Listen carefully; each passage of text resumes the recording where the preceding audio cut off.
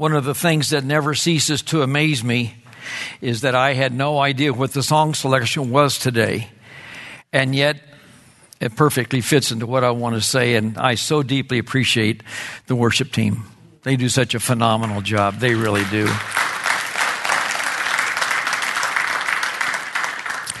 This morning, we are going to be looking at Romans chapter 11. But before we do that, I think it's very important that we understand that this way that the book of Romans was written is very much like the way Paul had written other epistles, in the fact that, first of all, there is doctrine, and then there's duty.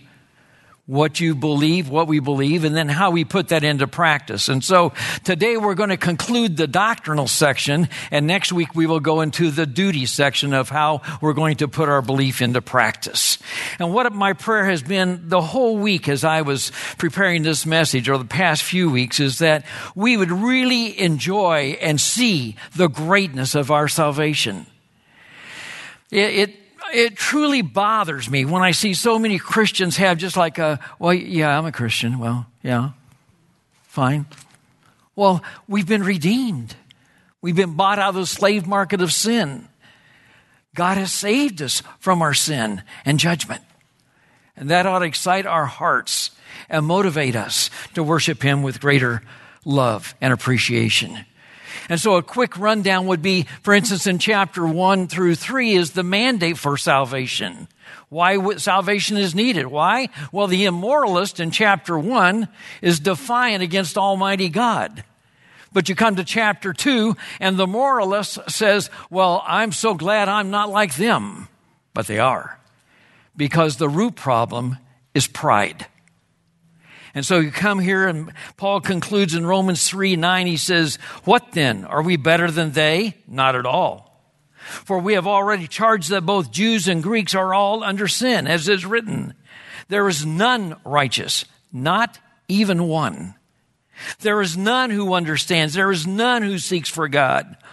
All have turned aside. Together they become useless. There is none who does good. There is not even one. What an indictment God puts against the human race. And yet he comes here in chapters 4 and 5 of Romans and he said, the message of salvation is the same. In the Old Testament, they looked forward to a Redeemer that would come. We look back to the Redeemer, the Lord Jesus Christ. And because of His death, we are justified by faith.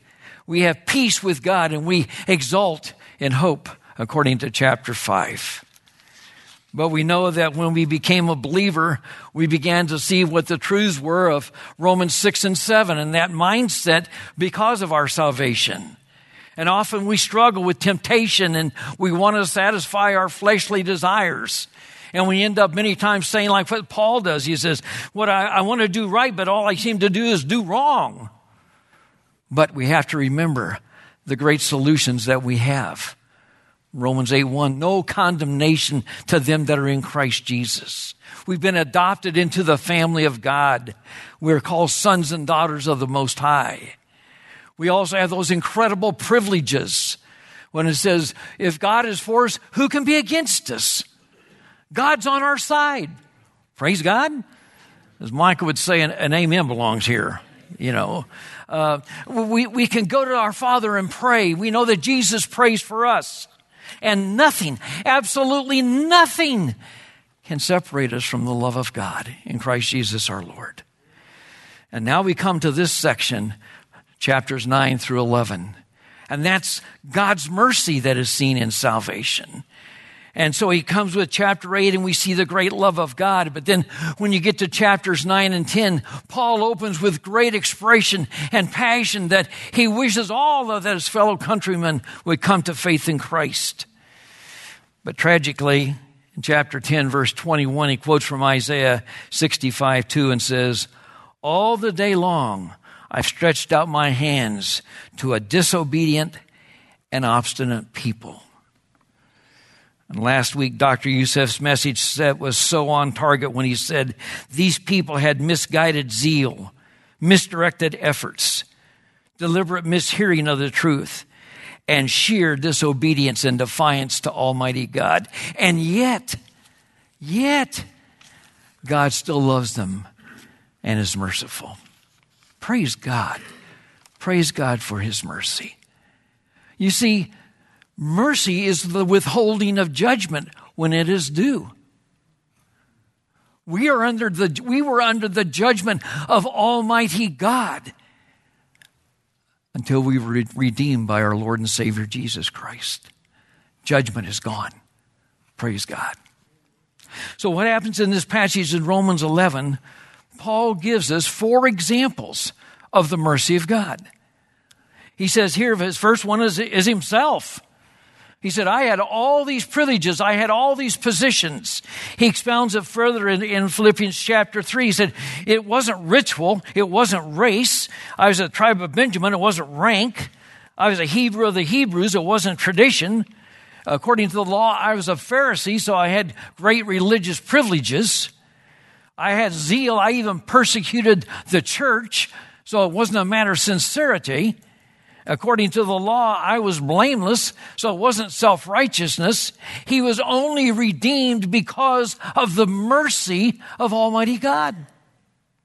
In fact, he says, all of my accomplishments were as trash, and a great rendition of that is half-eaten corpse. How gross.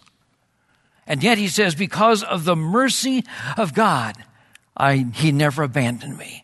And it's interesting the statement he uses here, verse 1. May it never be. That's an okay translation. But when you read it in the original, it says, may God not be God if that is so. That's powerful. 10 times in the book of Romans, he uses that phrase. May God not be God if that is so. His mercy. His incredible mercy. There's an interesting chapter in Nehemiah chapter 9, and it talks about the history of the nation of Israel. And it's a cycle that you see in this passage. It starts with blessing. And then the people become complacent. And then pride sets in. And because of their pride, God brought judgment. And then the people repented. And then there was blessing. And in the cycle, there's 5 cycles there. And it says 5 different times it says, you are a gracious and compassionate God. How easy it would have been for God to destroy the nation of Israel. As time went on, 1 Kings says that Ahab did more evil in the sight of God than all who were before him. And when you read the list of the kings, they did some pretty rotten stuff. But Ahab was worse than everybody.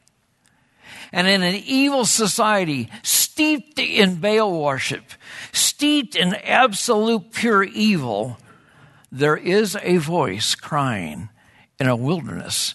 And who is it? It's the man Elijah. And that's the second example of God's mercy in this passage of Romans chapter 11. And it's verses 2-7. You see, Elijah had slaughtered the prophets of Baal. Jezebel had scared the living daylights out of him. So he runs. And the fearsome man becomes the fearful man. And he says, Lord, I'm the only one left. I'm the only one serving you. Everybody else has abandoned you. And then I love this statement. I have for myself. Don't you love that? 7,000 righteous men. God's mercy in sparing Israel and bringing forth 7,000 prophets. I have for myself. I just love that statement. To show God's tenderness, his graciousness, and his mercy. You ever felt like Elijah? Sure, we all have. Well, Lord, I'm just the only one ministering for you. I wish others would get on the stick and start doing stuff. And the Lord says, oh, don't worry about it. I have my children. I have them for myself. I'll take care of them. You just keep at the work. But in verse 6, there's a little phrase that is interesting. It's a phrase that introduces the whole concept of God's grace. You see, God's grace is giving us what we don't deserve. Whereas mercy shows the withholding of God's punishment, grace says, I'm giving you something that you don't deserve. And these 7,000 prophets were spared not because of who they were, but because of God's wonderful grace and mercy. What a wonderful concept for us to remember. God gives us what we don't deserve. His grace, right? His saving grace when we received him as Savior. And each day now, his sustaining grace in the midst of trials and difficulties. God never abandons his children. And we all say, praise God for that. So he comes here and he says, let me illustrate my grace to you, what it's all about. And the third illustration is the nation of Israel from verses 7 to 17. And if you'll remember in your background, Genesis 15, God makes a covenant with Abraham. And when a covenant was made in those days, the animal was split in two. The men would walk together, they would hold hands, and then they would walk through the midst of the sacrificed animal, which said that it was incumbent upon both of them to fulfill the requirements of that covenant that was made between the two. But when God made the Abrahamic covenant, what did he do? He put what? Abraham to sleep. And he walked through by himself to show that the fulfillment of this covenant that he was making with Abraham would rest upon him and him alone. Not upon Abraham's deeds, but upon his grace and mercy and goodness. And you stop and think of the heritage of the children of Israel in verses 7 to 17. They have the patriarchs, Abraham, Isaac, Jacob. God painfully upholds them in spite of the mistakes and the sin that they do. God still carries out his purposes and his plans. And he looks at us today and he says, we're going to call you like branches that will be grafted in. And there were saints that were coming in Paul's day to share the truth of God. In fact, they were zealous. Paul was persecuting them to destroy them. And one day in the future, many who are rebellious against the Lord God will turn to him. Verse 27 says this, God is faithful to carry out his covenant, to turn their hearts to himself and forgive their sin. You see, my friends, the whole concept of salvation from the past to incredibly to the future is the merciful God Almighty. Not only upon Israel, but upon us. As Gentiles, we would say, well, praise the Lord, I'm not like them. I don't make it. Wow. Boy, God was really merciful to them for what they did. Well, are we any better? No. You see, salvation is based upon his mercy, not our merit. We don't merit salvation. We don't earn salvation. It is the gift of God. And you come to verse 32, and it shows that intentional defiance, disobedience of the Gentile nations against the Lord Almighty, so that Jews and Gentiles together are all under God's condemnation, just like Romans chapter 3. It is seen here in chapter 11. They're shut up all into disobedience. Why? They have intentionally failed to acknowledge the Lord Jesus Christ and failed to obey his truth and walked in defiance against him. When we approach so many of our non-Christian friends about the plan of salvation, and we say to them different words, do you notice that one of the first points that they come back with, well, yeah, but I haven't done Well, yeah, but I do all these. Well, yeah, but I'm a good, right. All self-sufficiency. But when you get to the core of self-sufficiency, what is at the core? Pride. Look what I have done. Look what I have accomplished. Well, the Lord's going to be so lucky to have me on his side. Really? Well, I'm just such a wonderful person. But when you stop and think of all that has happened through redemptive history, all that has happened through redemptive history, it has always been God's plan of redemption that man will never be able to redeem himself. And in past, present, and future redemptive history, it is all centered on the cross of Jesus Christ. All on the cross of Jesus Christ. People can never redeem themselves. That is the damnable part of religion, where man tries by his own human efforts to make himself acceptable to God. But that's the power of relationship when Jesus has that relationship with us. That's the powerful thing. I love what J.I. Packer wrote in his book, Knowing God. There are 6 things that do not change about God. God's life does not change. He doesn't become older or weaker. God's character does not change. The Lord is a compassionate, gracious, merciful God, slow to anger. As that was written in Exodus 34, so it is true today. God's truth does not change.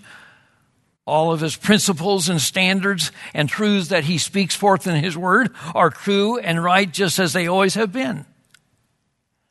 God's ways do not change.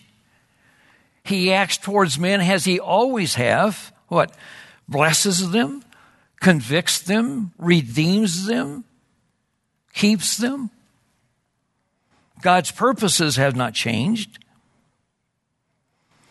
The promises that he has made, he will fulfill. The purposes that he has planned, they will come to pass. And the last thing, what? God's Son does not change. How fitting, how absolutely fitting it should be that when we think of the mercy of Almighty God and the great mercy that is seen in salvation, that we would give praise to our merciful, sovereign God who controls all. You saw the mandate of salvation, the message, the mindset because of that, the mercy that is seen. And he comes here in verse 33 with a capstone, and he says, "Oh, the depths of the riches, both of the wisdom and knowledge of God. How unsearchable are his judgment and unfathomable his ways." And then he asks 3 questions. Do you understand God's mind? Do you, as a human being, were you God's counselor? Did God come to you and say, "What do you think I ought to do about this?" Is God indebted to you to plan and provide the plan of salvation? No. How could the sinner plan to redeem himself? He cannot. That's the mercy of God to provide it for us. Tozer says in his book, Knowledge of the Holy, God knows instantly and effortlessly all matter and all matters, all mind and every mind, all spirit and all spirits, all being and every being, all creaturehood and all creatures, all law and every law, all relations, all causes, all thoughts, all mysteries, all enigmas, all feelings, all desire, every unuttered secret, all thrones and dominions, all personalities, all things visible and invisible, in heaven and in earth, motion, space, time, life, death, good, evil, heaven and hell. And is it any wonder that Paul would enter this passage and end it by saying this? For from him and through him and to him are all things. What? To him be the glory forever. Let's pray. Father in heaven, where would we be without your mercy? Where would we be without redemption in Christ? We'd be lost, abandoned in the darkness, lying in the lap of the evil one. But you, O Lord, motivated by your love, withholds your judgment, shows us mercy, and bestows upon us your grace. And then says, for by grace you are saved through faith, and that not of yourselves. It is the gift of God, not of works, lest any man should boast. O Lord, we are indeed grateful for your mercy. Thank you, O Lord, for showing it to us and being that incredible example of mercy in dying in our place upon Calvary's cross, so that we would not have to face the punishment of our sin.